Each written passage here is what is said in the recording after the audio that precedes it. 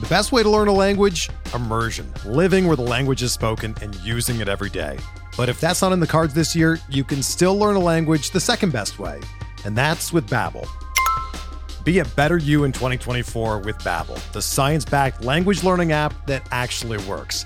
Don't pay hundreds of dollars for private tutors or waste hours on apps that don't really help you speak the language. Babbel's quick 10-minute lessons are handcrafted by over 200 language experts and help you start speaking a new language in as little as 3 weeks. Babbel's designed by real people for real conversations, and their tips and tools are approachable, accessible, rooted in real-life situations, and delivered with conversation-based teaching, so you're ready to practice what you've learned in the real world. Here's a special limited-time deal for our listeners. Right now, get up to 60% off your Babbel subscription at babbel.com/Blue Wire. That's 60% off at babbel.com/Blue Wire, spelled BABBEL.com/Blue Wire. Rules and restrictions apply. Ladies and gentlemen, boys and girls, children of all ages, BronxPinstripes.com proudly brings to you the most exciting Yankees podcast in the world,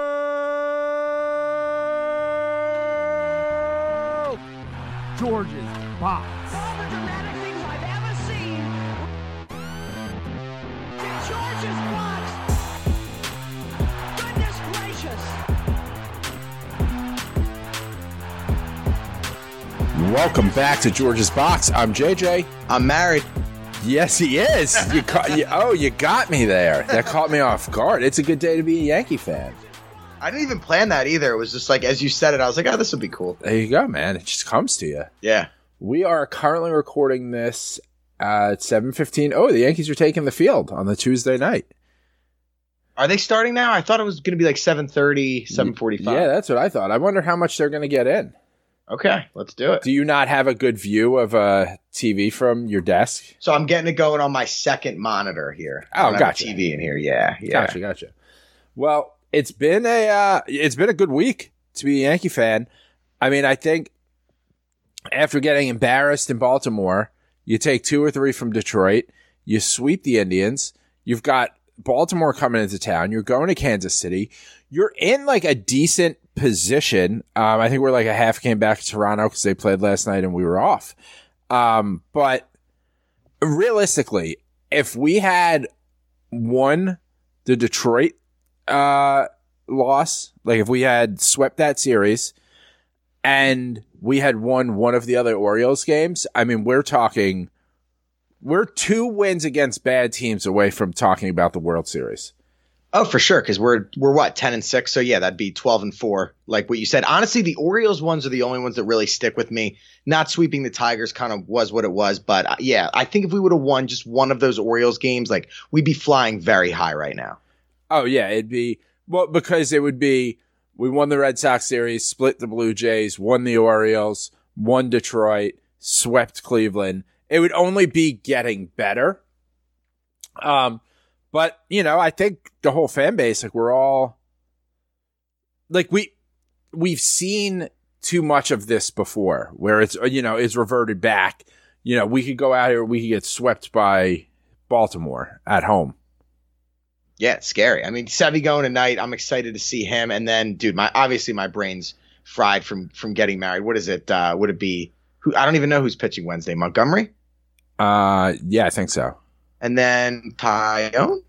Yeah, I think it's Monty Okay, Tyone. so my internal clock still has it, I guess. But yeah, I mean, you gotta sweep them at home, especially since we only won the one in Camden Yards. I think you absolutely have to sweep them and kind of set that tone that, hey, we're not going to fuck around with these guys anymore. Get back to 4-2 against them on the season. Yeah, exactly. Yeah, I think that's important. I mean, I think tonight, obviously by the time you're listening to this, you know what happened.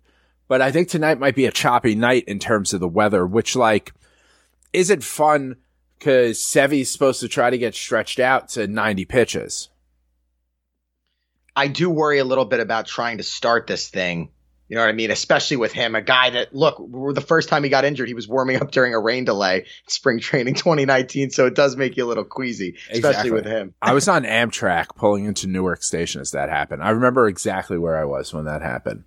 Yeah, I feel like that's the way for everybody. But no, I mean, it was a great weekend. So obviously Friday, they had I think they won 4-3. I was watching it, kind of gearing up, trying to get some sleep before the wedding. And then where did you watch the game Friday night? Because you had a rehearsal dinner on Thursday.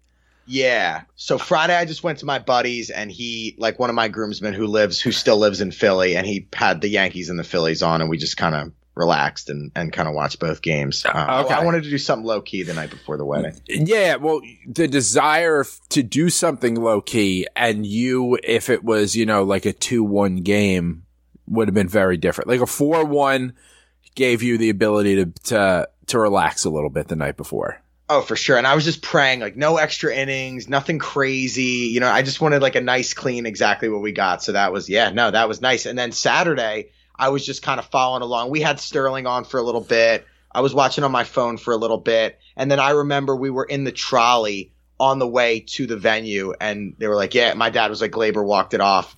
And I was like, oh, sweet. So Saturday is obviously the big story. And I think there are different reasons why people think it's the big story. So I was on ESPN Syracuse on Monday to talk Yankees and to talk a little bit about your wedding, which we will at the end of this. Gotcha.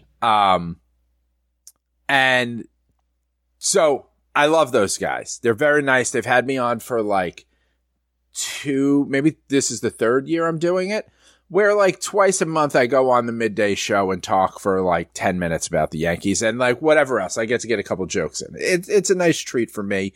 It's kind of fun to just like even mention to people. And they're the real media. So they were like, the Saturday with the fans, like, JJ, what do you think here? Because, obviously like this is bad and you can't do this. And the fans, they set a bad example and they weren't expecting this from me. I don't know why not, but it's just not that big of a deal to me. Like, yeah, you shouldn't throw stuff on the field, right? It's not a great example for children, but realistically, maybe 30 people threw things on the field. And I'm sure everybody who did it, all the people around them aren't like, yeah, man, that's fucking sick. Or everyone would be throwing stuff on the field. So, we probably policed ourselves there. Some people got riled up. You get excited. It's a big come from behind win. Beers are $25. $6 for a bottle of water. Haven't won a World Series since 2009. Haven't made the big free agent signing. The big free agent that we went out and signed was Cole. So, and he's stunk lately. So there's just a lot of like pent up stuff. We've been locked in the house for 2 years. There's always another wave coming. Masks are off on planes now. People are, they're drinking more. It's getting warm. And you're going to get shit thrown on the field, once a year like that. Yeah, the thing that bothers me, two things. One, people just assume this is all Yankee fans, and it's not. But two, people act like it's this war crime and they should go to jail. Like, nobody got hurt. It's not like they were throwing knives onto the field, dude. Yes. What was it, hot dog wrappers and shit? Like, come on. I saw, like, one umpire got hit, like, in the back, like, straight on, like, in the spine with what looked like a bottle of water. I'm not going to feel bad about that. The way they call the games. No, but in all seriousness, it happened. And if the Yankees have all these cameras, right? All over the stadium. If the Yankees can look and say, oh, okay, that guy in that seat did it. Look up, that seat is a season ticket holder. Or like we know exactly who is in that seat because they bought the ticket and we can verify it's them. Go ahead. You could ban them from the stadium if you want. Don't use any police resources. Like, yeah, come on. Crime is up. Like, we don't need, like, this is just, it's so small on, like, the scale of, like, things to really care about. people do this with injuries too. And like a guy will, I don't know, strain their quad and we'll be like, oh, that's cool. We don't get to face Bogarts when we play the Red Sox. And they'll be like, how could you ever think that? Like, think about this guy as a family. These dudes are all millionaires. Like these guys are going to be fine. Miles Straw is going to be fine. It's okay, everybody. Miles Straw didn't even get injured. Like, I know. It was Stephen Kwan. And so the video on Monday finally came out of like from a fan, like in Straw's face. Cause I had said immediately, like, I want this video. And so I thought Stephen Kwan, I thought people were yelling racist stuff, that to get that kind of reaction. I was like, that's fucked up. If they're out there yelling racist stuff, like you should not be doing that. It's inappropriate, anything derogatory. But stay down, Kwan. Stay down. No, you don't get to climb the fence. No. And then to see the video. Now, at the same time, people who now have seen the video and are just like, we've got to send Miles Straw to fucking Guantanamo Bay. I could see a 1-game suspension. Like, you can't get on there and start yelling at fans, hit me, hit me, hit me. You can't do that. That's how you get a malice at the palace. Yeah, and I think this is like a lot of things in life, right? Everybody wants it to be good versus evil. One guy was in the wrong, one guy was in the right. Miles Straw is kind of a dickhead, and the fans in the stands are kind of dickheads, and that's what happens when a bunch of dickheads get together. Like, it's on both sides. It's fine.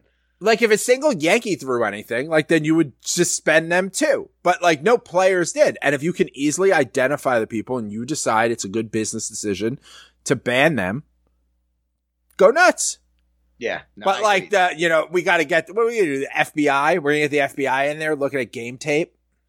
Like, fullest extent of the law. Like, yeah. Calm the fuck down. And again, people do the same thing with injuries. I remember, I think it was last year, somebody threw a home run ball back, and I think it hit. Who's the scumbag Verdugo, that dickhead on the Red Sox? Yeah, he got hit with a ball or something, like up in the ass, like not in a dangerous place. And people are like, oh my God, like that person needs to go to jail. This is despicable. Like, calm down. I think Verdugo allegedly, I'm just gonna say I think an allegedly, because I believe the story is like he videotaped like a passed out girl. Like, he's a scumbag. Getting fingered, or something like that. Yeah. Like there was something criminal. Yeah, so I just think it's like, it's a big win. And then people are like, they took this moment from Gleyber. All right, so then make another moment. That's what you're getting paid for. Fuck it. I'll take every moment from you if you just make a new one. Especially Gleyber too, who sucked for, I don't know, 2 years going on 3. Finally do something. Yeah, keep making more moments. And I didn't realize, because I wasn't watching the game, but like I didn't realize IKF was down to his last strike and then hit that double. Like, that is massive, man. That's some stones. So I want to say that as we wrapped up spring training and we started to say what the roster was going to be, that 9th inning was pretty much exactly what I've said this roster was constructed to do. Donaldson with a professional at bat, like a lot of guys who have his history, his power, go up there just hacking. 5-pitch walk. LeCastro comes in. Hicks is fucking Hicks. Like, what's Hicks gonna do? He's obviously gonna fucking strike out. Obviously he's gonna strike out. But LeCastro steals second. Brett Gardner does none of those things. None. Yeah, none. LeCastro is a way better option than Gardner at this point. Not even close. I would have had LeCastro go again. I would have had him go earlier in the first at bat too. But then IKF, who's a guy who hit 281 last year, can get 200 hits. We've been saying, like, he's gonna, he's a good ball player. He's not gonna win an MVP award, but he's a good ball player. He's got a gold glove. That he'll figure it out. And big hit. And then Gleyber off the bench because he's not the best option to be in the field to start the game. Hits a double. Well, it's only a single, but yeah. Beautiful inning. And the two guys that have been, I guess, the biggest acquisitions that were scrutinized, right? Rizzo and IKF probably arguably been our two best players other than DJ. So Cashman's looking good early on. And I was very vocal in the fact that I wanted Freeman, but the two guys that he brought in, the main two guys, IKF and Rizzo, have arguably been their best players thus far. Yeah. I mean, we saw what happened when DD came over. I mean, like you said, it looked like he had never played, baseball before. It looked like in Space Jam when they take their power. Yes. And then, I mean, Jeter, he had a rough go with things to start too. Oh yeah. But, after the first week, everyone's like, this is the worst thing that's ever happened to us. He's a good ball player. He'll get 200 hits. Yeah, for sure. And when you look at like some of the guys we shipped out, like Gary has missed some time. He's not on the IL yet, but I know he missed a couple games. Voit is on the IL. Who else did we trade? Clint. I think Clint is having. I think Clint's appendix was going to burst or something. I saw. Jeez, he's always something going on. Yeah, man. He's got like. He's gonna get this dark cloud over his He's head, gonna get like chicken pox next. Yeah. It's like he's like the Benjamin Button of fucking injuries.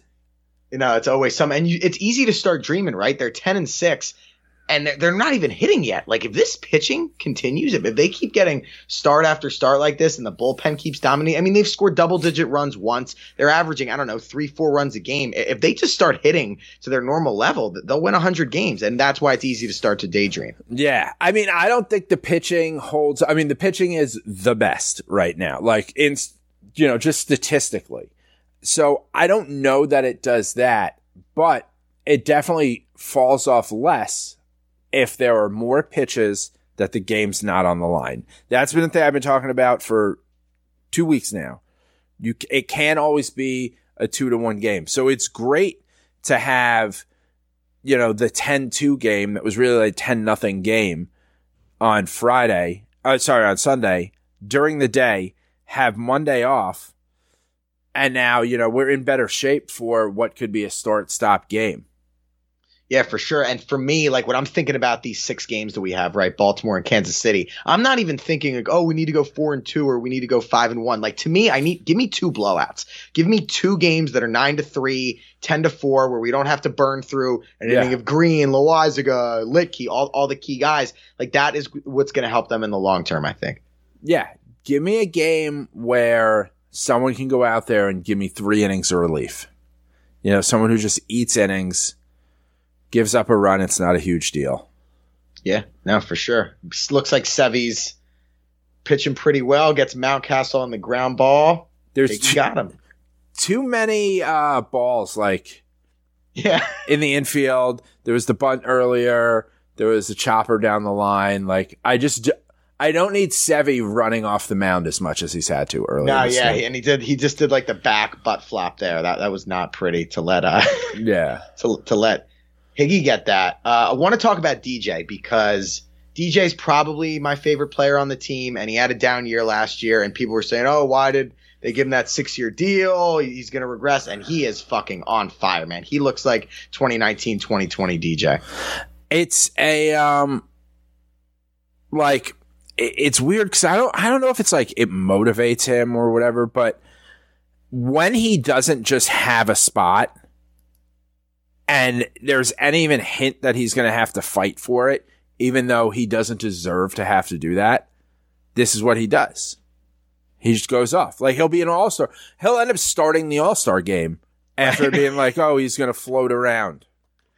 Yeah, although I did think it was symbolic. So if you remember when he came in 2019, he didn't start opening day. They started fucking Troy Tulowitzki over him. But they did give him the start this opening day, and I think that was a little symbolic. I think they wanted to kind of show him that respect. But for me, I just think it's the health. I think he was clearly like that groin was fucking him up last year. Like 268 is not a normal year for DJ.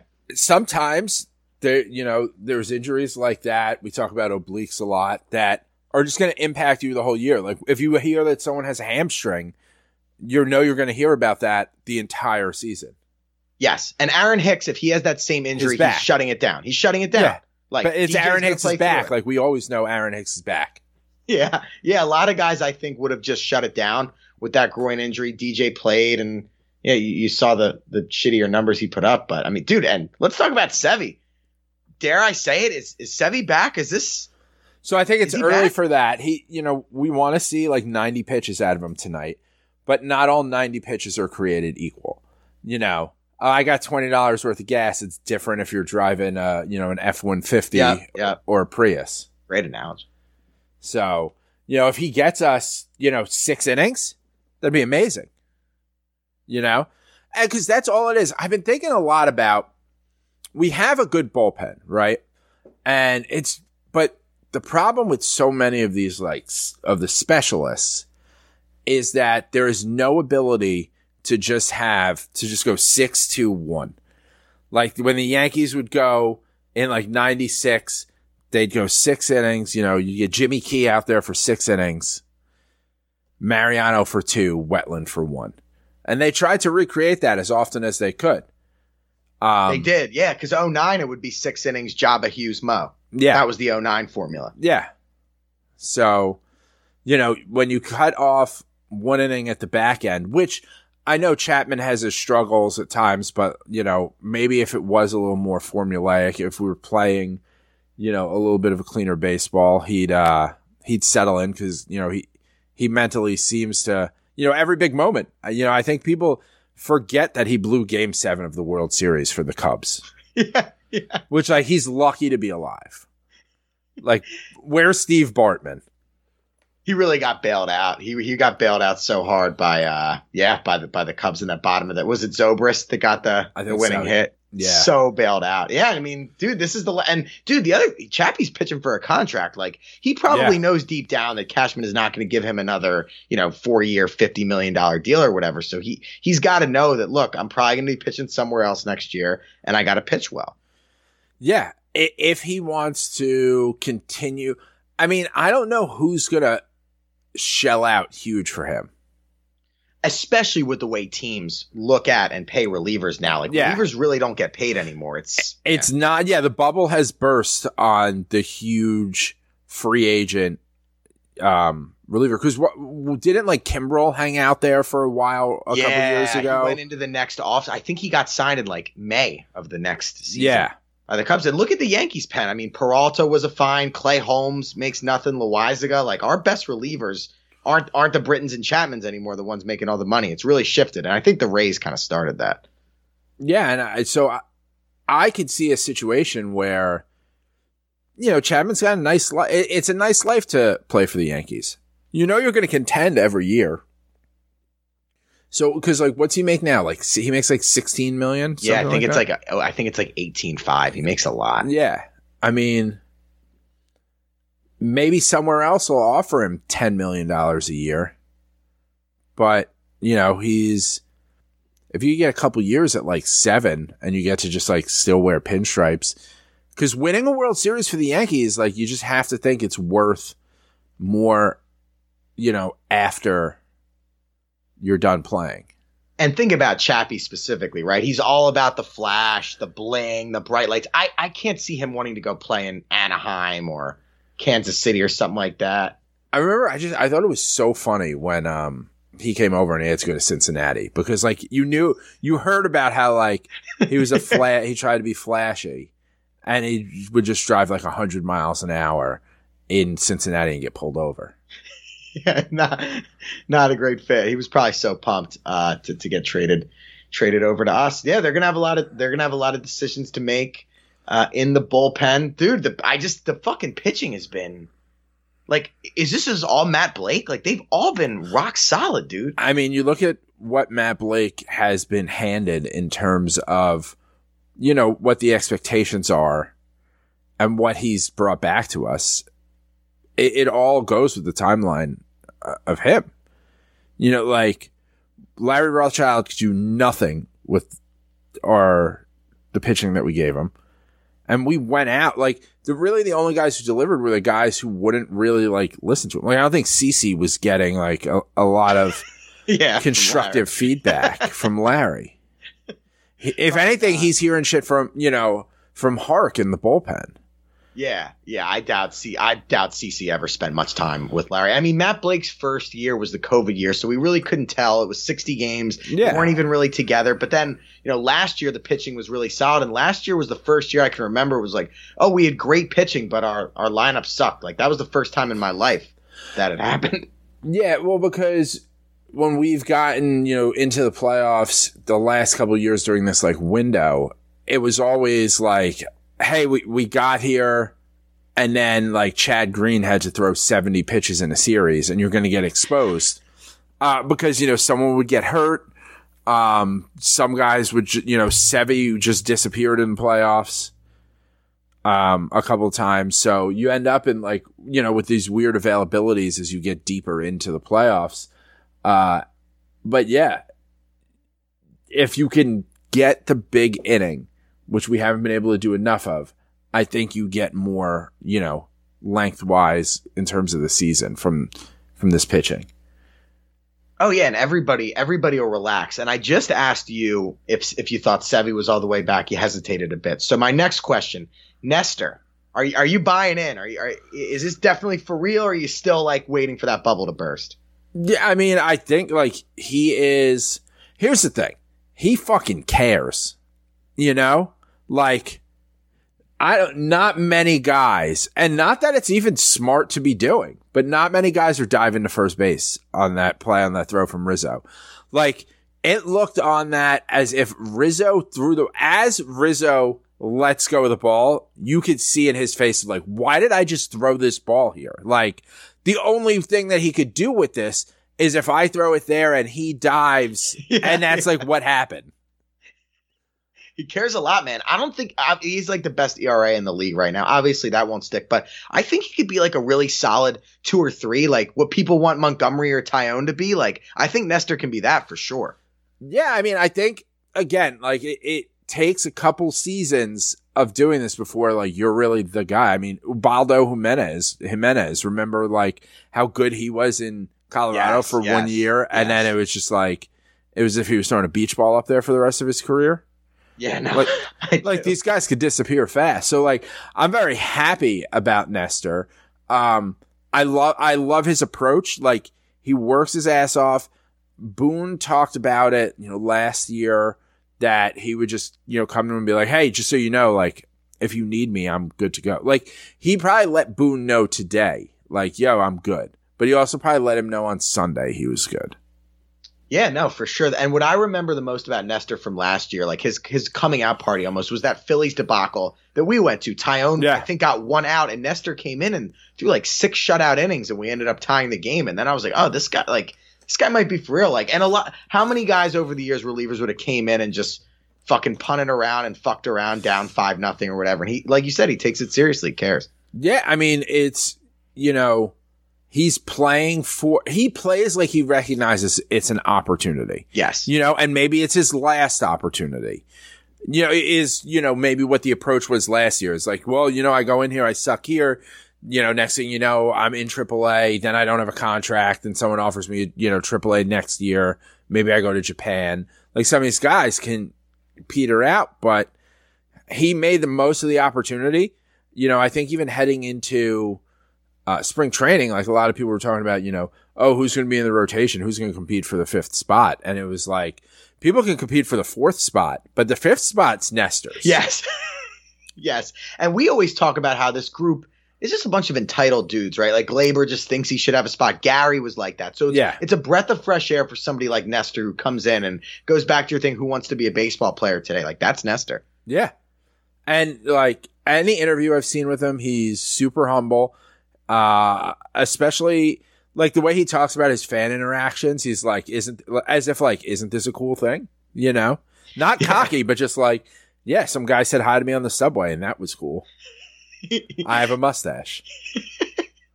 No, he is like that. But yeah, they've all been pitching well. It's funny. Like, usually this is the most unprepared I've ever been for one of our podcasts. I'm literally just getting my topics from who's coming up to bat watching this game. So I see it developing and I am loving it. I'm having so much fun with this format.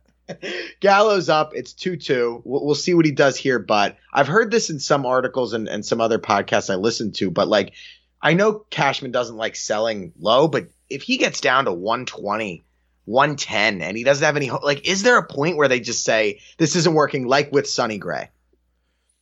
Well, I mean, what are you going to get for him? They got nothing for Sonny Gray, if you remember. They basically gave him away and sold low. Like, I could see it being something like that. Didn't we trade Sonny Gray in the offseason? We did. We waited till the offseason. They got like the Mariners' like 40th best prospect. Like it was. Yeah. I just remember being nothing. There's no offseason here. So it's like, are you going to trade a guy who just won 2 Gold Gloves in a row, has hit a lot of home runs, is playing his worst baseball, but like, are you going to walk away from him when he only makes like $10 million? So it's like, what are you going to do? You're going to pay him $5 million to go away? I don't know. Maybe another contender would take him. It just feels like for both sides, it's not working. Like I just get the same vibes I did with Sonny, where for whatever reason, it's just not going to work here. And I remember Cashman saying that before they traded Sonny. Gallo looks miserable, dude. I've never seen somebody look so miserable playing a kid's game ever. Well, he grew up a Yankees fan too, right? Yeah, they all. Yes, he did. He did. No, but like I think it's like a Jeter situation. Like he like close family in Jersey. Yeah, no, I do remember that. But I mean, that ain't having an impact now. Yeah, no. So it's like that's why I think he looks so miserable, because it's like, oh, this is probably all I ever wanted, and they gave me A-Rod's number. Right, which that looks terrible. I mean, dude, the fact that he doesn't have a bomb yet, like I'm willing to sign up for the. If he had 3 home runs now, if he had blown one of those games. One of those times when he was up with 2 guys on and he struck out, if he had just hit a home run and it saved us some pitching in a game, like that'd be huge right now. Dude, he's supposed to hit 35 to 40, especially with the short porch. The stadium's supposed to be quote unquote built for him. Like, dude, if you're going to hit 200, like give me the bombs, man. So that's well, guess what? He's not going to hit 200. So don't worry about that. Yeah, neither. I don't think it's working, dude. I just do not. And there's no way they can even think about re-signing him as a free agent. I mean, the fan base would revolt. Yeah, no. I mean, it's going to be a tough one for him out there because he's a Boris guy. Boris is going to pitch to without the shift. I mean, here's the thing. He's batting 140 now. Yeah. It's like, let's just find a hit. Let's get to 150. Let's just start chipping away at it. Because it's too early in the season to give up on him. It just is, because it's not like the other option is right there. It's not like, oh, well, we've got Mike Trout in AAA. Right. We've got Tim LeCastro, who can steal bases. We've got Marwin, who's not, he'll get exposed. Florial, they clearly don't like Florial. Yeah, enough. and Duhar got called up today. He was hitting 375 in AAA. Yeah, maybe he'll feast on the Orange Birds a little bit. Yeah, I mean, if they find him at bats, he'll play one of the games, I'm sure. And dude, it's funny when everybody saw that, it was like, oh shit, somebody got injured, and then Joe's McFly was like, nah, like Hicks's brother told me he was. Yeah, I mean that was. Yeah, that was pretty public, yesterday that was going to happen. Gotcha. Okay. But yeah, no. Oh, Hicks's brother loves to just be around. Yeah, no. He's around. Joe Hicks. That's his name too. It's just it's the perfect name for the brother that's around. Oh no, that's Joe Hicks. So he lives in New York, I'm assuming, the brother? And probably just goes in the street. Yeah, I mean, he probably lived in Minnesota before. That's Joe Hicks. He's his business manager or whatever. It's I think a not good entourage. I could see that. And especially it's of all the guys, it's not like it's Judge's brother or Stan's brother. It's, I'm Hicks's brother. I just don't want anybody's brother. And also it's just the name. Oh, no, that's Joe Hicks. Who drank all the Heinekens? Joe Hicks. Boone said Hicks is going to miss the whole Orioles series, and I trash him all the time. He's had a great start to the year, other than obviously never driving in that run from third with less than 2 out. Other than that, he's been great. Yeah, no, he's had a good, if you look at Hicks, it's all perspective. If you look at him as the 4th outfielder, he's having a good season. Yeah. If you look at him as the starting center fielder for the New York Yankees, you're still, you're kind of, it's still a letdown.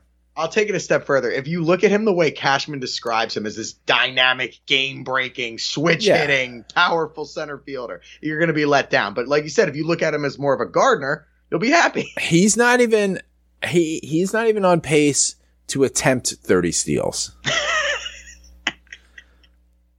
Like, not even close. I think he's maybe tried to steal once.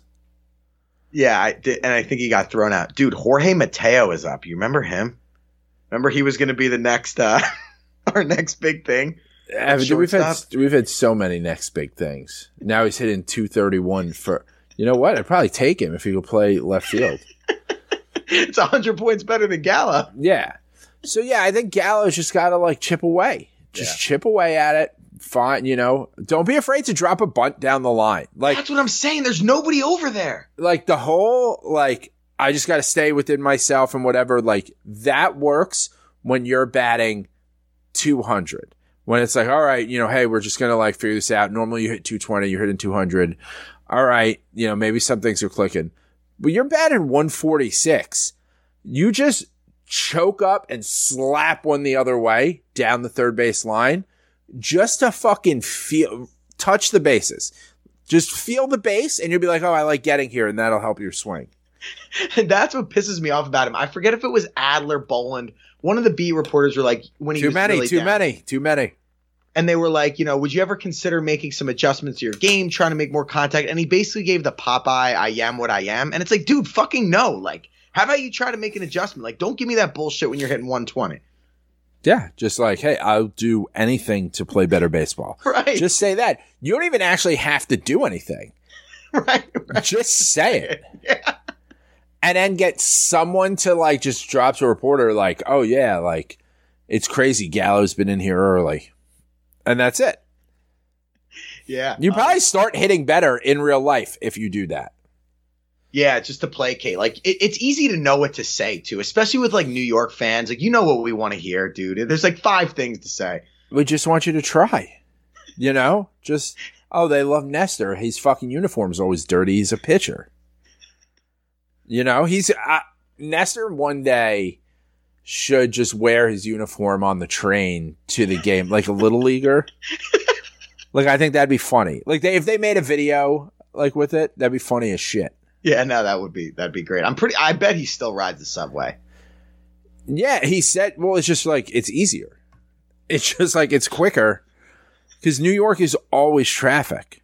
Right. And especially like if you have to get up to the Bronx, like you're dealing with, there's a lot of stuff in that area where you end up with just like trucks, like a lot of 18-wheelers start, stop. Yeah. So taking the subway, I don't know where, I assume it's probably in like Midtown, or he might live in Times Square, like he just kind of gives off that vibe. We're driven by the search for better. But when it comes to hiring, the best way to search for a candidate isn't to search at all. Don't search, match with Indeed. Indeed is your matching and hiring platform with over 350 million global monthly visitors, according to Indeed data, and a matching engine that helps you find quality candidates fast. Ditch the busy work. Use Indeed for scheduling, screening, and messaging so you can connect with candidates faster. Leveraging over 140 million qualifications and preferences every day, Indeed's matching engine is constantly learning from your preferences, so the more you use Indeed, the better it gets. Join more than 3.5 million businesses worldwide that use Indeed to hire great talent fast. And listeners of this show will get a $75 sponsored job credit to get your jobs more visibility at Indeed.com/Blue Wire. Just go to Indeed.com/Blue Wire right now and support our show by saying that you heard about Indeed on this podcast. That's Indeed.com/Blue Wire. Terms and conditions apply. Need to hire? You need Indeed. Yeah. Where would you want to live if you played for the Yankees and you made, let's say, like at least 5 or 10 million? Let's say you have the Hicks contract. Like, you're not Garrett Cole, but like I'm me though, like with my history of like I'm from New York. Yeah. Where would you want to live? Oh man. Depending on like the age, like, you'd want to live in like Midtown at first. But a lot of these guys, like baseball players, they end up like having families and stuff early. So like you end up looking for a house. I'd probably live in like Westchester. Okay. Cause like it would keep me out of trouble. I was Like- going to say like a nice part of Connecticut. Like I don't know the area as well, but like I don't know, maybe where Cole lives or So, CeCe like- lived in Jersey, right? Yeah, CeCe's in Jersey, but like CeCe came in, he's got a family and he's got the huge contract. Right. And the long contract where it's like, hey, we're going to be here for the next, 7 years making $300 million. So let's chill, let's get let's get a North Jersey mansion that's probably like $2 million. Yeah. And you think like how long ago that was with housing. I at one point lived in White Plains, like downtown White Plains. Okay. And it was like all the young Knicks lived there. Okay. Interesting. So like Jeremy Lin lived in like the apartment, like the apartment building like across the street. Allen Houston had a place there. So you'd see like Rasheed Wallace out because they have a practice facility also in Westchester. Yes. So it's like kind of like the downtown option around there. But yeah, I would probably like live in a condo or something like that if I was young because there's still like kind of a nightlife. It's easily accessible to like get to the Bronx from there. But you're not like in Midtown. The problem though is you open up yourself a little more to making a dumb decision and getting a DUI and then everyone just being like, you have all the money in the fucking world. Why don't you get an Uber? Yeah, there's no excuse for them. Yeah. I mean, half of them have drivers. Like, I would just have a driver that drives me to the game. I wouldn't even want to think about driving. Like, I think I just have a personal guy. I think the NFL has like a like you call this number and a car service comes. Yeah, because of all the DUIs. Yeah, and that was like before Uber. I would imagine because I've done like for my current job, like they sent me a link and then like click on it, added their account to my Uber for like a day or like 2 days or whatever. And they were like, yeah, and it just charges us. I wouldn't be surprised if teams just had like that. Like just always just call the fucking Uber. I bet. Yeah, especially a team like the Yankees. But yeah, that's something I've always thought about. Like if I play for the Yankees, like where would I want to live? It's like one of those hypothetical things that you. Yeah, I mean, like you know, living in like Jeter did it all in Manhattan, right? Right. Yeah, I don't think he ever left. Yeah, and that it's tough to do. It's tough to pull that off. I think I'd get sick of that. Like 20 years of that, I think I would get sick of it. Yeah, I mean, it's a lot. I mean, they live in like a different world of like, you're not leaving your house. You're not just running a store. Right. Whereas like if you live in Westchester, like you could see, like Joe Girardi lived, right by me. So like saw Joe Girardi in like ShopRite. That's awesome. I could just see him just going to ShopRite like a regular dude. Yeah. And it's just like, yeah, here I am. I think it was a ShopRite, whatever. It was like one of those, there's one right above Buffalo Wild Wings in White Plains. Okay. And then, like, you never know. Like, right next door in the Barnes & Noble, like, Snooki's there for her, like, book, like, signing. Because she lives, in the area. So I feel like that's where it is. White Plains is where I live. Okay. Before I get to the wedding, I did want to bring up one thing. So Higgy's up. Cole did not use Higgy on Sunday for the first time since Higgy had COVID, I believe. Yeah. Last year. He pitched great to Trevino. Trevino's been outplaying Higgy. Like, is Trevino taking this job? Is Trevino now going to be Cole's guy? Like, what do you see there? So they actually asked me this on ESPN. They tried to frame it as more of a more of a gotcha type thing of like, is there trouble? So anti-Gary. They're like, oh, is there trouble in paradise with Higgy? And it's just like, no, I think it just came around and like, we got to change up the lineup. Trevino's been like playing hotter. Let's, you just mix it up sometimes to see. Cause Trevino's playing well. I don't think he's taking the job outright, but I think if it stays like this way, he's going to. Yeah, and to me, I think I've talked about this before, but I almost look at it like in the NFL with running backs where they just split the carries. Like, I don't think it's ever going to be a situation where one guy starts 6 out of every 7 games. I think it's going to be more like an alternating system where maybe like 60-40, 65-35. So whatever split that is, I'm probably fine with it. But to me, Trevino's definitely been earning more playing time. Yeah, I mean, I could see it getting to a position where it's like 3-1. Mm-hmm. But then, it's so easy to like wiggle out of that for Boone. And also like one of these guys is going to get dinged at some point and have to miss time, whether it's like on the IL or just, needs a couple games because they took one off the thigh or something like that. So you kind of, you have to keep both of them fresh. But I think it just gets us further away from the personal catcher for Cole. I mean, Trevino, he frames pitches great. Higgy's great at it, but Trevino rates better. So if that's what's working, that's what it is. I mean, and then let Higgy catch fucking Nestor. Yeah, exactly. And when Boone said, "Oh, I just wanted to switch it up," like that's not what happened. Cole definitely went to Boone and was like, "I want to try Trevino." Clearly, whatever Cole wants, he gets. As we saw from the freaking out about the Billy Crystal thing. Like, my point is, there's no way Boone just did that without talking to Cole. Oh, I'm sure he talked to him. And I bet Cole was all for it because he had 3 shitty starts with Higgy to start the year.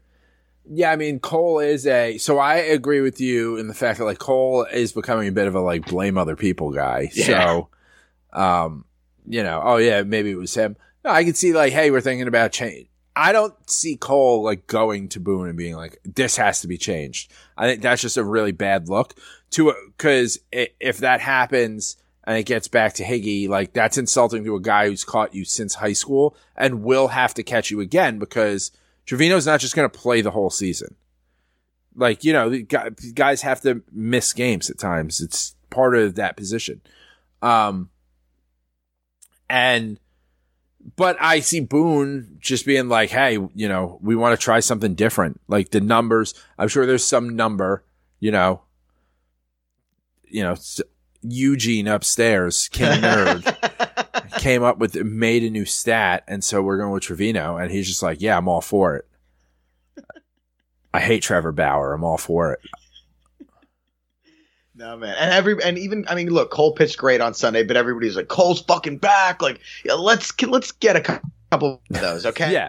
I had tweeted before the game, like, once he gets his ERA under 6, it's over for you bitches. And now it's down to like a 4. But, I didn't expect that out of him. But yeah, it's not like, now do that. Now, honestly, just do that same thing 20 more times in a row.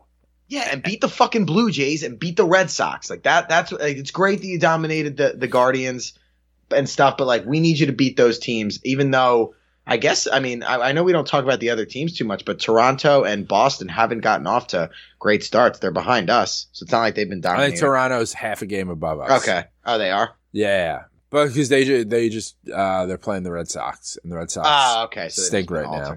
Yeah, and they've just done a little better at the winning the games that you're supposed to win. Yeah, no, for sure. Because the way the Red Sox were playing too, like they're not playing well, and I know we all said like, you never know with them. They're kind of a wild card. They'll come and surprise you. They could easily just start like falling fast. Yeah, I'm conflicted with them because everybody's like, oh, they have no pitching, but like they really didn't have any pitching last year, and they were better than us. So like I just don't really know what to think with them and their pitching and everything. Well, because they've got they tend to have a team full of nesters, like just guys out there trying. Garrett Whitlock, who we let go, who's a fucking star for them now. Yeah, they just have guys who just sometimes their guys just play better. It is what it is. Aaron Judge is 30 years old, officially 30. Yes, his birthday. So I said, there's just something about it where even the contract that he was offered, it just feels different offering it to a 29-year-old versus a 30-year-old. Oh, it does. And look, hindsight is always going to be 20/20, but this isn't hindsight because we all that day we were sitting next to each other in Billy's and we were like, this was fucking stupid of Aaron Judge to turn this down. Like, I think he is going to end up losing a lot of money and looking very dumb. We offered 213. He said no. I think he'll end up with like 170, 180 if he's lucky. Yeah, I mean, I think the years are what's going to be tough to come by. Yeah, like he really just the way he must have calculated that, like because essentially what the only way he was going to beat that is if he had a 2017 type season this year, and he's done that once. Like it just was not smart. Yeah, I mean he's playing well. He had a big game. What was that, Friday night? Yes, he had the 2 bombs, the 2 home runs, the outfield assist. I was real happy for him. I'm a big Judge guy. Everyone knows that. I always want him to play well. I'd like him to play somewhere else, but. I want to play well until he does. Yeah, no, he's got a nice spot here. 2 on, 1 out, 2-2 count. Dude, they got it like Jordan Lyle. Did they score some fucking runs, man, against against Baltimore. I don't want another 2-1 or 1-1 in the 8th inning. Like, Yeah. let's get it going. Yeah, just hit a 3-run home run. Just that easy. Just fucking do it. Like, this guy sucks. Hit a 3-run home run. So you want to talk wedding? Yeah, let's do it, man. So you're a married man. The Yep. show's coming out a day late because would you guys just wake up on Sunday and we're like, let's just go to AC and fucking have a night? We booked it like Tuesday. I think I just booked it Tuesday without even telling, like the Tuesday before the Oh, wedding, really? without even just telling her out. Because I remember people telling me like it's depressing if you go right home. From So, the, like, yeah, like just hotel. driving home from the hotel to your house, people were like, "Oh, that can be depressing." So Well, honestly, yeah. we just wanted to keep it going a little bit. We went to LBI for a week. Like, you know, so I get it. You know, we Did- went from Saturday to Saturday. And you must have been exhausted by the end of that, dude. Like, or did Yeah. you just relax the whole time? In LBI, I mean. Oh, so in LBI, I had to leave. You have to go off the island to even get to an Enterprise rent-a-car, but they'll pick you up. So they came and picked me up and drove me back to check it out.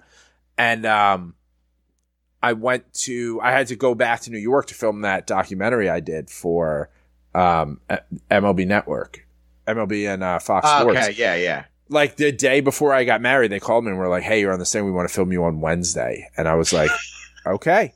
And so I drove up, and like the house looked just like empty, the apartment. So they like sent someone downstairs to go to like a guy who sells fruit on the corner to like put some lemons in a bowl, like on because our place just looked so barren, especially because like it hadn't been lived in for like a half a week too. Right. We had like the cleaners come while we were gone. So, and then I went back and yeah, no, there was like one night we went out, we did like Thunder Thursday and we're just like drinking squeeze bottles of SoCo and lime. But no, for the most part, like we just like went to dinner, had some drinks every night, maybe smoked a little and just chilled. But like we didn't know anybody to like go, you know, like party with. Right. Everyone's right. at work, but it was during Yeah. the summer. So it was like, all right. Like we ended up hanging out with a bachelor party one night. Just whoever the fuck's around. Just yeah. there was like, yeah, like we went to a bar and we're hanging out and it was like a bachelor party. And I just start like chopping it up with them. And then my wife talks to them and then we're doing shots with them. Yeah, no, that's how it goes. Everybody's been asking me like, "Oh, how was it? How was it?" And I've been trying to come up with like a Yankees analogy for my Dude, wedding. so let's Yeah. just talk. You would think, so beautiful wedding, right? Yeah. You would think if you didn't know Nick, if you were just there as a +1, like if someone was like, "Oh, my friend Jamie's getting married. My friend Jamie's getting married. Do you want to come as my +1?" And you're just a dude who came to this and you don't know anything about Nick. You would think he played second base for the Yankees. Like, I would have Googled, like, did this guy fucking play for the Yankees or something? Like, they mentioned the Yankees a lot at this wedding. Like, a lot. It was in every speech. The Yankees were in every single speech. Yes, it was. The Yankees were in the ceremony a Yes. few times. The tuxes were navy. Yeah. Or just Yankees uniforms, Yeah. basically. But I'm just like, there was the officiant, your dad, her dad, best man, maid of honor. That's 5 people who gave speeches of some kind. Every single one of them mentioned the New York Yankees. Yeah, makes sense. Yeah. There was an over-under, because I was sitting with, I forget the guys' names that I was sitting with. Garrett, Matt, Mike, Garrett. I Yeah. think. Yeah.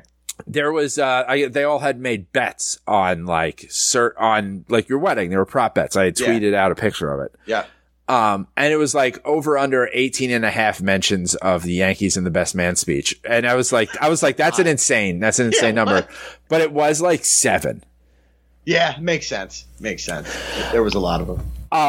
So I will say it was way more Jewish than I was expecting, because you on opening day told me your mom's Jewish. Yes. I knew Jamie was Jewish, but I thought it was like Jewish, like Julian Edelman. Yeah. And, but it was cool. Like, I've been to Jewish weddings before. About halfway through, I said to my wife, I was like, why didn't we get yarmulkes like at the door? Like, Cause you broke the glass. When I guess there's like a Jewish version of like in Catholicism, we have like, and peace be with you. Yes, yes. There was like one of those, and you went down the line of your groomsmen fist bumping them. Like Bob Shepard just called your name on like April 3rd. Yeah. What are some other thoughts from it? It was a nice ceremony. It wasn't too long. It was light. You know, there was fun to be had. The officiant had a great stage presence. Yes. She moved about holding her microphone as needed. Did we get a run? I think, yeah. That's gone. That's Rizzo, a three-run home run. Rizzo, what's this, his 6th of the year? Just got out. That was like a first row. I thought he was going to rob it. Yeah, 3-run jack. Hey, you graduate last in your class in medical school. They still call you doctor. Hell yeah. Rizzo's going to lead the league in home runs. Yeah, she, when it was like time for you guys to do like the kiss, she like said it and then like slid out of the way so they could get a picture of the first kiss. There were a couple other ones she did. What was the pinky ring you were wearing? Yeah, that's a family. So that's a family ring. That was originally my great grandfather's, and then my grandmother wore it as like a women's ring, and then my mom gave it to me like 2 days before the wedding to wear as like a pinky ring. Because my grandmother always said I should wear it because it matches my eyes. Okay. Okay. Yeah. So like from where I was sitting, so I was late. Okay. I was like 2 minutes late. Okay. There was no valet out front. Like you just had to pull in the garage across the street. Yeah, yeah. And then they took care of it from there. Yeah. So I wasn't sure. I was like, did I miss something? Is there a different entrance? So I like went around the block. That's why I was late. So you had already gone down the aisle. And then all of a sudden I noticed when the officiant was like talking and you had like opened your stance like Carlos Delgado. I tweeted a picture of it. You also had an athletic stance. Like you were ready to go during this whole ceremony. Yeah, got to stay loose. People were also talking about like apparently I said I do in like a funny way. Yes. I think you tweet. Yeah, like I don't get that though. I feel like that's just how I talk. Yeah, no, I mean, yeah. Like normally when someone's like, you know, whatever it is they say, the people are like, I do. Like it's a solemn thing. You were like, I do. You were pumped. It was very you. You were pumped. Yeah, and so all of a sudden I noticed you're wearing, I was like, wait, do they have the rings on already? Is this a Jewish thing that I don't know about? Because it's becoming very, you know, I'm just like, oh, it turns out, you know, very Jewish. And I was like, you know, trying to like, what traditions are going on? And then, then I was like, no, that's a pinky ring. Like, is Nick a pimp? And I didn't even realize. I was like, it's got to be some kind of family thing. Yeah, it was. It's funny though, yeah. I said I was going to ask on Twitter. Oh, right. And so my mom is Jewish. My dad was raised Catholic, and I just kind of never gave a shit about religion. And then Jamie's family's Jewish. So I didn't know that like I would never think of you in any religion. Right, like right. The Yankees. Who you probably played for. Speaking of your mom, lovely lady. It was my first time meeting her. She listens to the podcast. Yo, like no disrespect to Mike, but like your mom was like a babe on your wedding night. Like as we sat down and my wife just goes, "Oh my God, Nick's mom's so beautiful." And I was just like, which side is who's where? And yeah, very nice woman. It was nice to meet her. Everyone knew that I was going to be like reviewing the wedding. She was right. She was like, "How's it going? We know you're reviewing it." It felt like I was at Yankee Stadium. The food at the cocktail hour was great because it had the perfect mix of like, there's prime rib, there's guys shucking oysters, there's shrimp, there was beef Wellington, there was a Chinese station. Where they had like the little like Chinese containers too. It was like, are we doing like dumplings to go? Like, I'll get out of here right now.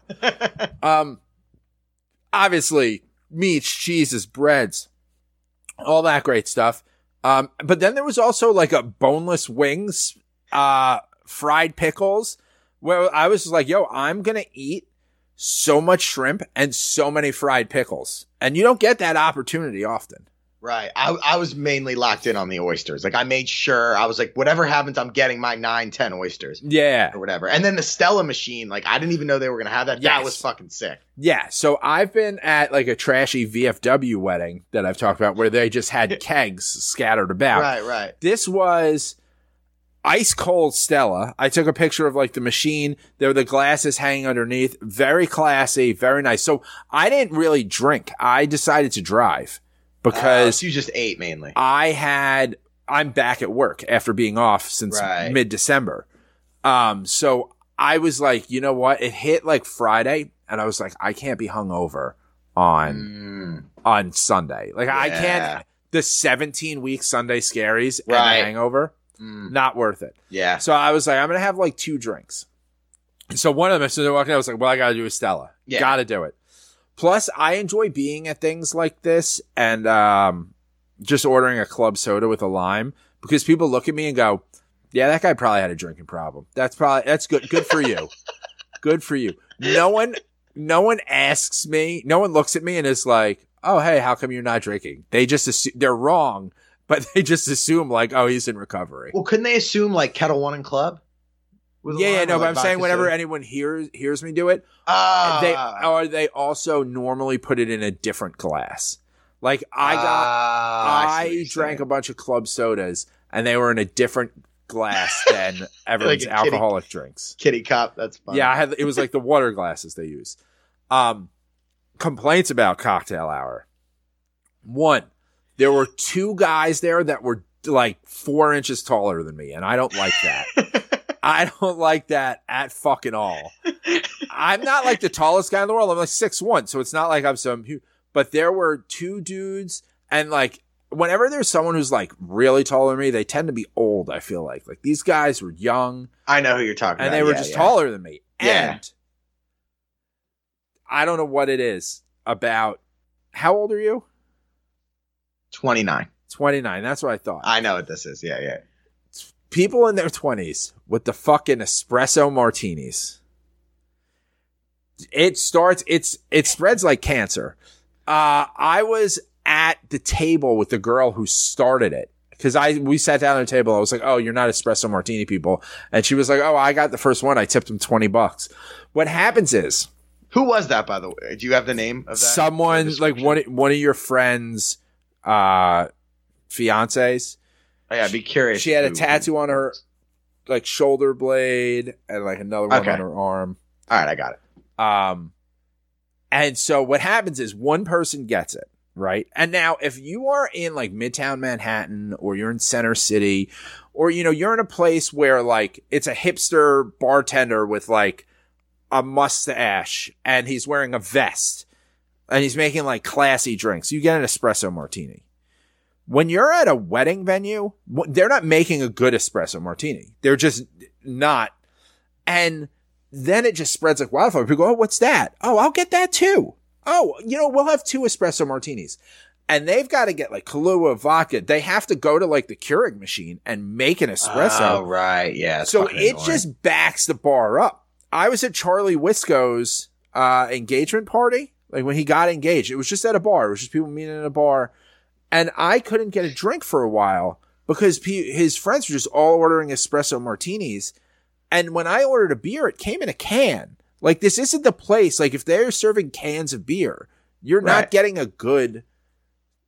I was just like, oh, this is, you can't get a drink here. You're big on like bar etiquette, bartenders' rights. You're like big on that stuff, I've noticed. Yeah, being a decent human being. Yeah. You know what's funny about the thing spreading like wildfires? I noticed it, and then one of my buddy's fiancés like, "Oh, like, do you want one? You should go get one." And I was like, "I don't even know what this is." Like, just drink a Red Bull vodka. Yeah. I think at a wedding, like open bar situation like that, you can get beer, wine, champagne, or mixed drink that is 1 liquor, 1 mixer. Ladies can get a splash of something. If it's like vodka club, splash of cran. For color, for flavor, whatever. They can do that. But when you start getting espresso martinis, the bartender said, because when it got to me, I was like, I just want a club soda. I was like, oh, thank God. And I was like, you making a lot of them? He goes, last night we made at least 200. Damn. I didn't realize it was such a trendy thing. Yeah, I'm a quick Kettle One and club with a lime every single time. If I'm at a nice open bar wedding, I don't have to think about it. I don't ask what's on tap. Kettle One and club. Yeah, you just keep it moving. Keep it moving. And yeah, hey, if you want to order that when you're sitting at the table, all right. Right. But like when you're just slowing up, standing there, all right. So then the actual wedding itself, not the wedding, the reception, beautiful venue. You had a DJ, but with 2 singers. And that was the guy was a showman. Like he walked through the crowd. Sultan. Yeah. Yeah. That was cool. Start off with like a lot of, Jewish circle dancing and you're up in the chair. Yep. Classic. Yeah. I was like, wow, this is going to be like a very energetic wedding. Cause then at one point your now mother-in-law came to our table and introduced herself, and she wanted the music to be like more lively. And she was just like, all right, I'm going to go tell him to turn this music up before I cut his head off. Yeah, she doesn't fuck around. You don't want to argue with her. I was like, all right. Yeah. Your dad gave a good speech. I've never heard a good maid of honor speech in my life. Yeah, that's fair. Your best man speech, it was a lot of inside stuff. Yeah. Your father-in-law gave us a nice speech. Ran into your dad by the bar. He's like, I got 3 Yankee questions for you. And he just like, boom. And we just had a talk about like, what's going on with Brian Cashman? Like, what are we going to do at catcher? Like we were, standing there, and it was almost, it felt like, I said to my wife, it felt like I played a role in like giving him a breath. Cause he was, a lot of like, oh yeah, Nick and Jamie, they're a good couple. Like having that same conversation again and again. And I was doing that too. Like I remember going up to one of my mom's friends, like a couple that my parents are friends with. And just, he's like a Sixers ticket holder. And I was so sick of talking about myself. I was like, yeah, how about you going to the next Sixers playoff game? Like, can I talk about anything that's not this wedding? Yeah. No, it happens. It goes so fast, dude. It goes. I told so you. I've said this dude. since the I tried preparing and I just couldn't. Like, there's no way to prepare for it. There's no way to like. It's done before you know it, and that's why I also said like, don't get stressed out about it because it's only 5 hours. Yeah, no, for sure. It's almost like a race against the clock. Like I remember, like, oh shit, it's 9:30 already. Like we just got here. Yep. And then there was a display of wedding dresses, like your mom's, her mom's, some other stuff. That was like over by the bar. So I was on the other side. I kept calling our table the freaks at table 15. So like during all the speeches, like your dad was like, we've got some college friends and some high school friends. And I was just like, and the freaks at table 15. I was getting a lot of laughs in the back and with my wife like smacking my leg, like, shut the fuck up. We had fun at our table. Nice, yeah. We put you like Mike, Garrett, and Matt, like the guys. They're probably the biggest quote unquote like barstool types of my friends. They're like, oh, they'll enjoy each other. Yeah. Who is the guy who has like more of a southern accent? Southern accent? It sounded southern, but he's from Mantua. He's from Jersey. No fucking idea. From Jersey? I don't know. Not one of those 3. Huh. Garrett wasn't at my table. Oh, he wasn't. Okay. No, because he sat in my seat at one point, and then that sounds like him. Like I was up at the bar, and I came back, and he was sitting there talking to. I was sitting next to your friend from Maryland, Mike. Yeah, Mike. Yeah. Orioles guy. Yeah, yeah. And he was like, oh, you're the guy from the podcast, right? I was like, yep. Yeah. So I had all those wedding dresses. I left. I did not get the dessert room. Okay, I missed that whole thing too. Yeah, so it looked great. It was ready at like 9:30, and we kept seeing people going up to it. And then it was maybe like 10, and we went up to it, and the guy was like, "Yeah, like it's ready, but the mother of the bride doesn't want it open till 10:30 because they think people will leave." And I was like, all right, well, I'm out of here anyway. I remember we talked about that. Like, and the arts ballroom talked about like the dessert room is so stacked and loaded that like it pulls people off the dance floor. Yeah. And we didn't want that. We were like, when's the latest it can open? Yeah. So I was like, yeah, I'm going to grab Ben and Jerry's on the way home because I'm sober. That's fair. It was, I mentioned to the table, and it started to spread around, that on our way back from opening day, you told me that your no playlist was Bruno Mars. Yeah. So everybody, like, every, like, different song that came on was like, oh yeah, no, obviously no Bruno Mars, all Pitbull. Like, we had a lot of jokes about that. Your wedding party was introduced one by one instead of like, here's like Tim and Kathy or whatever. It was one by one, but they came out to Dr. Dre's The Next Episode. Did you pick that? Yes. Cause Em goes, I'm pretty sure they were like 7 when this song came out. We loved it, but like, we were just like, all right, hey, they're going Gallo home run. Finally. Yeah, he's back. He's back. We did it. You heard it right here. We turned it around. We beat COVID. Gallo hit a home run. No masks on planes. I noticed you're big on being polite to bartenders. No, yeah, I do. I love that song. And then Jamie's idea was to like roast, to do like a light roast of everybody. At one point, cause I was like kind of getting the acoustics where my table was. And now, so I was pretty much like as far away from everything as you can be. But here's the thing. I expect that at pretty much every wedding I go to because I'm normally like part of like a rowdy group, you know, like when you get put at a table, it's like that. It's like, we got to make sure you guys aren't too close to grandma. Yeah. I see what you're saying. So yeah, we had a good time with that. So yeah, I couldn't hear. And then I guess it was your sister. When they announced her, I thought Shelby the turtle was at the wedding. Cause that was like her thing. It was something about Shelby. And I was like, they were like, what? Everyone else at the table was like, what's that about a turtle? I go, they got a turtle. You don't know about Shelby? So you guys listen to the show. That's awesome. That's why you like Nestor. Right. Oh, right. Yeah. That makes sense. There we go. Joey Gallo looked at that home run like, oh, that works? He really enjoyed that. That might be the only one. Yeah, but overall, it was a great wedding. Did Jamie enjoy herself? Yeah, we both did. No complaints. Like nothing majorly went wrong other than like it went just too quickly for us. A lot of people, we went to Misconduct across the street for the after party. Probably got like 20 to 25 people, which I thought was a good turnout. Yeah, no, that was like my table was talking about that. Okay, they were all geared up. They're like, you guys coming to Misconduct? I was like, spoiler alert. This right here, club soda. I'm going home. I've got kids. No. Yeah, one of the guys at the table is from Mantua, New Jersey, which is like 2 towns from me.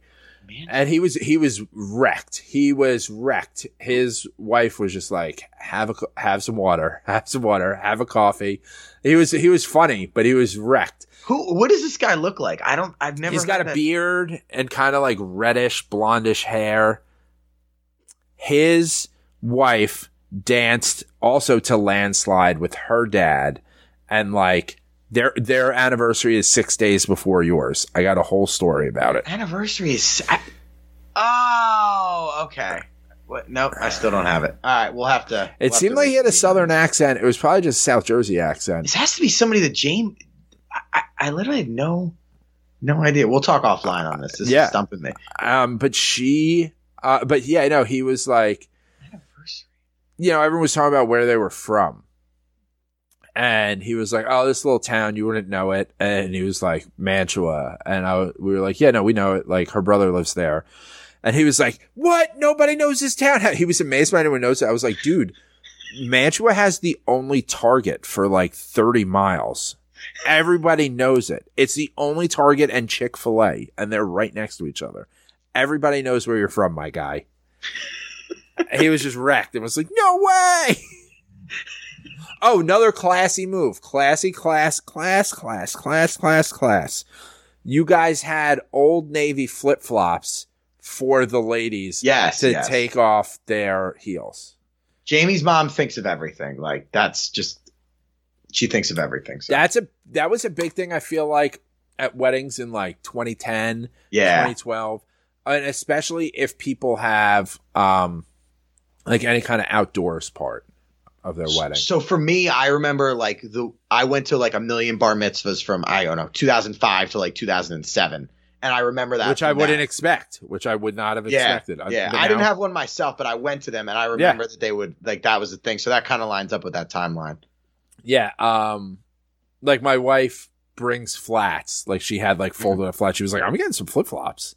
Nice. Like pool season. Might as well. Yes. Yeah. Yeah. The NAC pool just opened outdoor with the bar. So I'm There you excited go. for that. And then our neighborhood pool opens Memorial Day. Mine opens next Wednesday. Nice. So then it takes, some time to like get it going. Yeah, I think that's all we got. Yankees are up 4-0. It's 8:30. My kids are in bed. You need to probably go sleep off life.